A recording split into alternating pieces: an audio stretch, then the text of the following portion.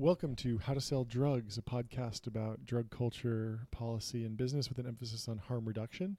Today we have a special episode. It's just the Lucy co-founders. I'm joined by David Rintel. Hi, David. Hi, John. And Sammy Hamdouche. How are you? Doing all right.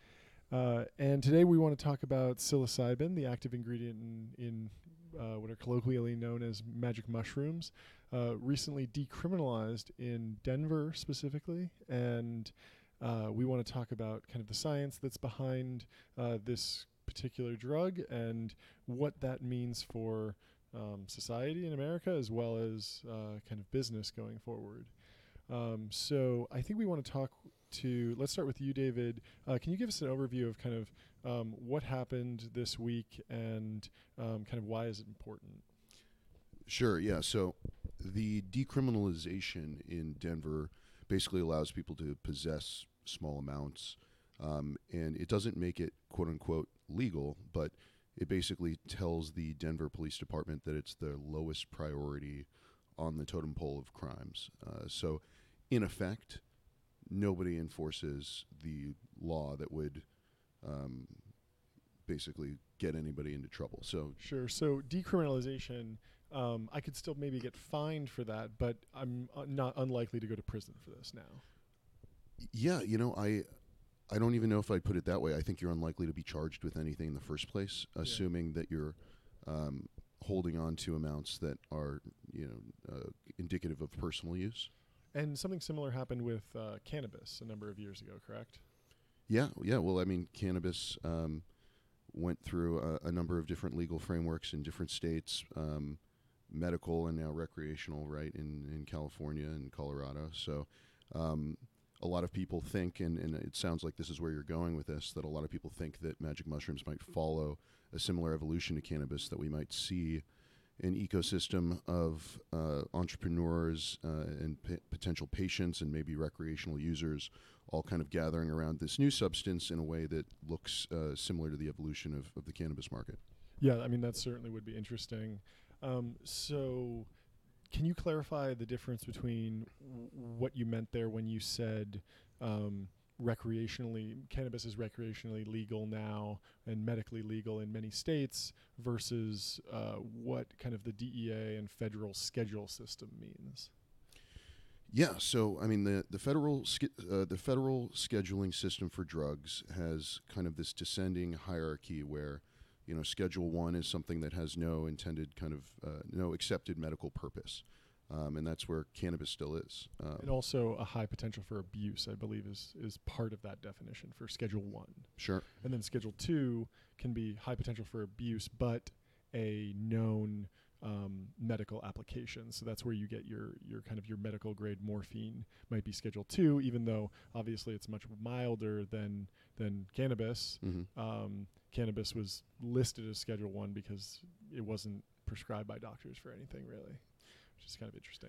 Yeah, well, I mean that's a whole rich history there about scare tactics and why cannabis was outlawed or scheduled the way it was. But I mean on the mushroom side of things in Denver, it's very interesting because there's this decriminalization, there's accepted medical uses, and then there's recreational use. And so decriminalization basically doesn't make much distinction between medical and recreational use. It kind of implies it's all recreational, even though we see now that there are treatments that are being kind of fast-tracked through the FDA that could involve psilocybin for treatment-resistant depression.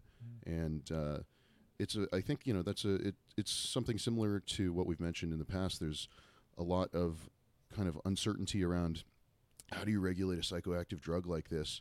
What is the distinction truly between a situational recreational user and someone who's medically requires it? I mean, right now it's the people that seem to have really, treatment-resistant depression. So people that, really, have tried a lot of treatments who haven't been able to get relief in other ways.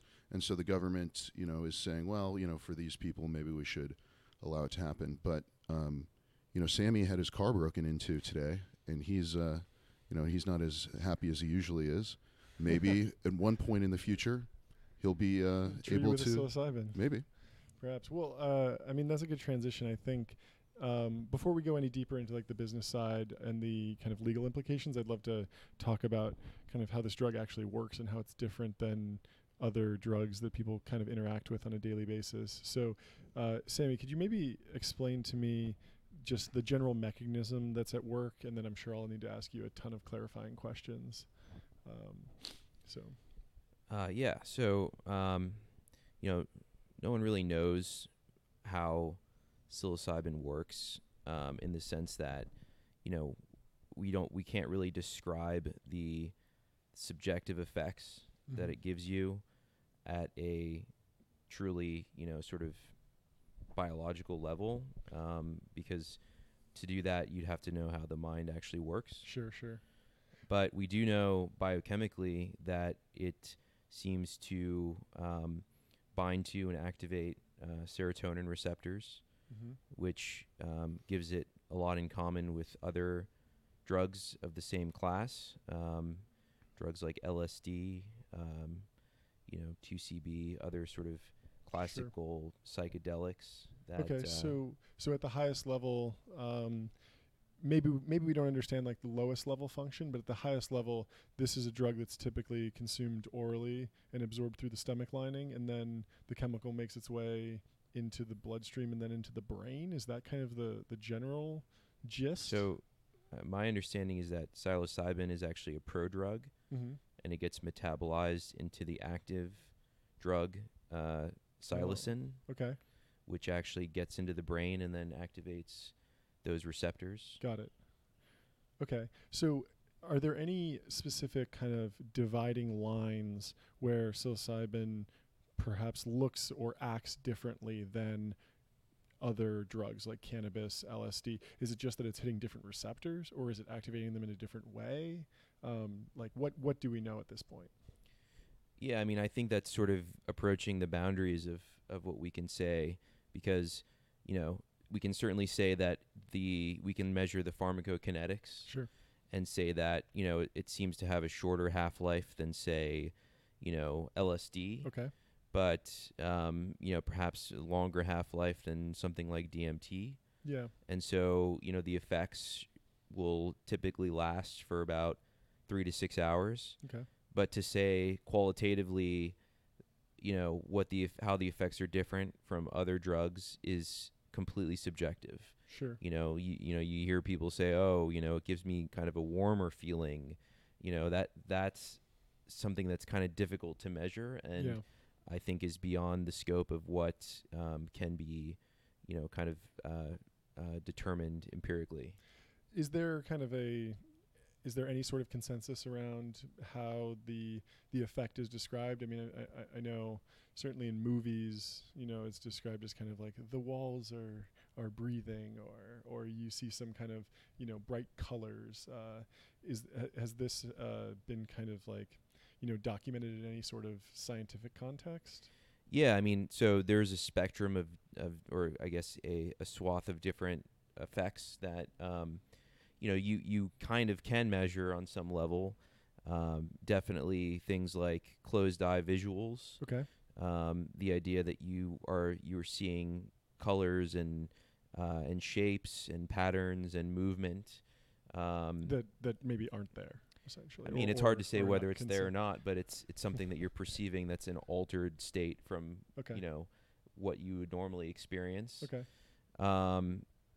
You will tend to have varying levels of there's some interesting studies that were done, I think, at Harvard, where they gave people psilocybin and told them to sort of sit in a church, and the experience was kind of surveyed among the participants, and there was seemingly a statistical effect on people's perception of the spiritual experience, like their perception of meaning, that they felt like it was a very impactful experience being in the church while on psilocybin, whereas that may not have been the case when they weren't on psilocybin.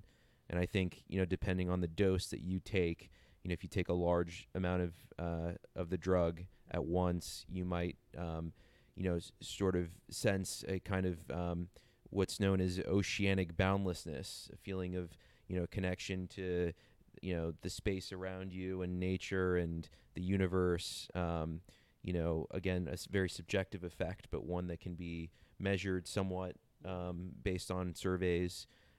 Dissolution of ego, so you don't feel like you exist separately from those around you.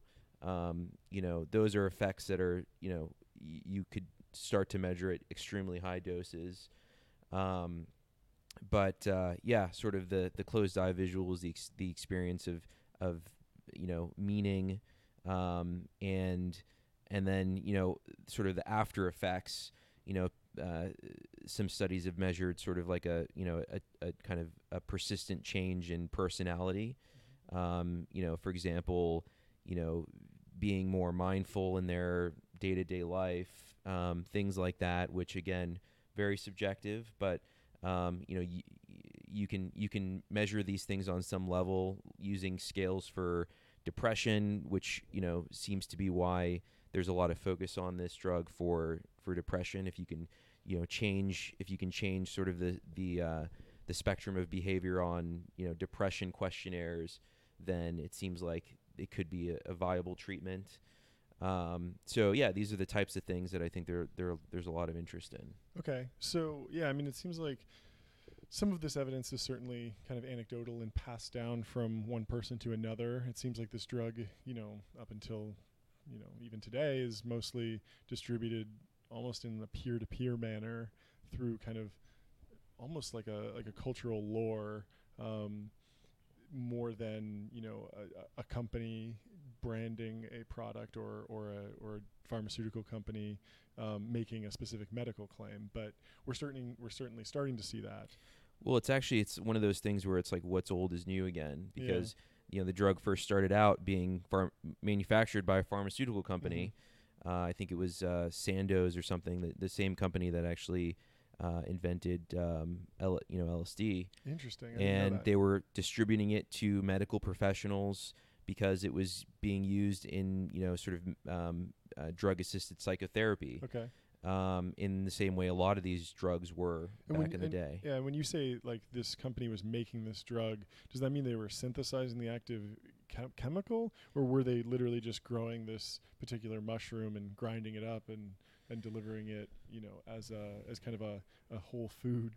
Yeah, well, I mean, that's an interesting thing, because I often hear about people that say that there's a difference between drugs that are that come from nature versus those that are synthesized in the lab. And psilocybin is an interesting example because you can do either or. It's not that difficult to synthesize psilocybin, and it's also present in high quantities in the different mushrooms. Okay. And from what I can tell by reading the literature, there's no marked difference between either of those compounds with the same chemical. Got it. They're the same chemical compound. Sure. And so I don't know which is the more efficient route to make the drug, but I don't see that there's any real difference if you were to give someone a pill of pure psilocybin versus purified psilocybin from mushroom. Okay. Did you have a question, David? Yeah. No, I was going to say I totally agree with Sammy on that point. I guess it would just be that the dosing is obviously important, and so when you're looking at probably a bag of mushrooms, at least so far, there doesn't seem to be a huge range in the amount of psilocybin that they could have. Whereas if someone were to hand you a pill, you might end up getting a concentration that would be much larger than what you would expect. Yeah, I guess just familiarity with dosing kind of norms is obviously incredibly important for any psychoactive chemical. Yeah, I mean, just like the dabs of cannabis compared to the plant, could be. Well, it's interesting you bring up, cannabis dosage, because I'm wondering, one of the things that I've noticed as cannabis has become more legal in the U.S. is that we've seen kind of a I've heard two narratives. One is that weed has gotten stronger, and that because there's an economic incentive, companies are growing stronger and more potent strains of cannabis to essentially improve their profit margins. But at the same time, we've seen products like Kiva introduce lower dosage kind of delivery vehicles, whether that's single milligram edibles that are very controlled. Do you think that we would wind up seeing the same thing? I mean, I've certainly heard about people microdosing psilocybin. So do you think that if this becomes kind of the same, as robust as the cannabis market has become, we would see kind of a bifurcation in brands that try to be the strongest dose versus the most controlled dose versus maybe a micro dose? What do you think about that?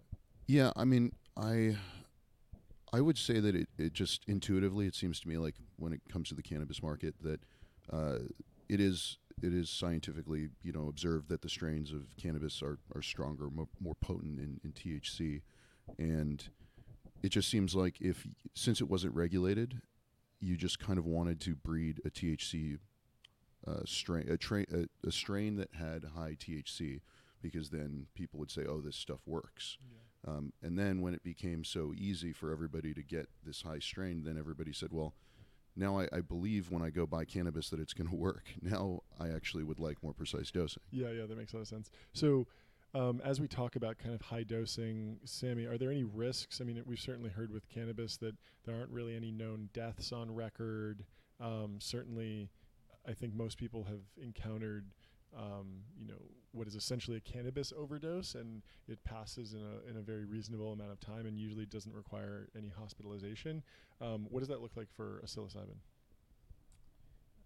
Well, I would say it's probably very similar. I think if you take too much, and too much obviously varies from person to person, that you would be uncomfortable, and that there's probably no immediate physiological harm that would come from that, other than what you might do to yourself, or the kind of situation that you might be in that might leave you at risk. I think there was a lot of obviously hype back when before these types of psychedelics were scheduled, about people thinking they can fly and jumping off of buildings. And a friend of mine would sometimes say that if you really think you can fly, try to take off from the ground. I think that's really wise wisdom. Yeah, I think that that was from a comic whose name escapes me. But well, so what factors go into kind of a tolerance to really any drug, but in this case psilocybin? I imagine body weight as a proxy for blood volume. Is there any sort of metabolism rates that are important? Have people reported building up tolerances to this? I don't know. I mean, I would imagine that you can build up some kind of psychological tolerance that sure. You could feel relatively at ease, or be able to kind of pacify yourself if you felt like the drug was taking you somewhere sort of out of your comfort zone. Mm-hmm. Well, short term there's a tolerance, right? Yeah, so I think there's kind of the idea that if you do a similar dose within a time frame, I don't know if it's a day or a couple days, that the sensation won't be as potent. Yeah, that makes sense. But yeah, I'm not sure I know too much about that. But it is something where it's one of those drugs where there's, contrary to the DEA scheduling, the abuse potential doesn't seem to be quite that high. I think that on the spectrum of addiction, it doesn't seem to be that addictive. So Sure. It's not something that people will compulsively seek out, over and over again, like they would for something like cocaine or something like that. Or painkiller. Right, sure. So you mentioned synthesizing psilocybin. are you aware of any efforts to synthesize analogs? And do you think that we will ever see kind of a CBD to psilocybin's THC? Yeah, I mean, I would think that the best place to look might be, in the mushroom itself to see if there are any other related chemicals. The class of compounds, the tryptamine compounds, to which I believe psilocybin belongs, has been explored, in great depth. I think, one of the people that added to that body of literature was Shulgin. And so, there are quite a few tryptamine analogs that that have, psychedelic activity. It seems on the one hand a bit arbitrary that people are, focusing on psilocybin. But on the other hand, it kind of makes sense because there isn't as much stigma attached to that as there may be for some of the others, which have kind of cultural baggage. And the idea that it comes from a naturally occurring, organism, that may make people, again, feel like it's somehow safer or more acceptable. Interesting. But I think that, it's a good start. It's, you got to start somewhere. Yeah, that makes sense. Well, David, any closing words on where we think the psilocybin market could go over the next 10 to 20 years? Yeah, I mean, that's a really long time frame. I think that probably we'll see more drugs continue to be decriminalized as we see that the data around harm reduction and decriminalizing these drugs tends to result in higher quality of the substances, better regulation, better support for people who end up having trouble with different substances. So I think that it's probably no surprise that the march continues with another chemical that has traditionally not been terribly problematic. That isn't to say that there aren't risks associated with psilocybin or any other drug. There are, but as far as sort of relative harm, it seems like psilocybin is relatively low compared to many others. Interesting. Any closing words, Sammy?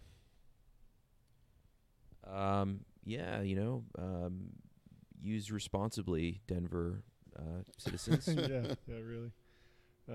Well, thanks so much for joining us, and stay tuned for the next one.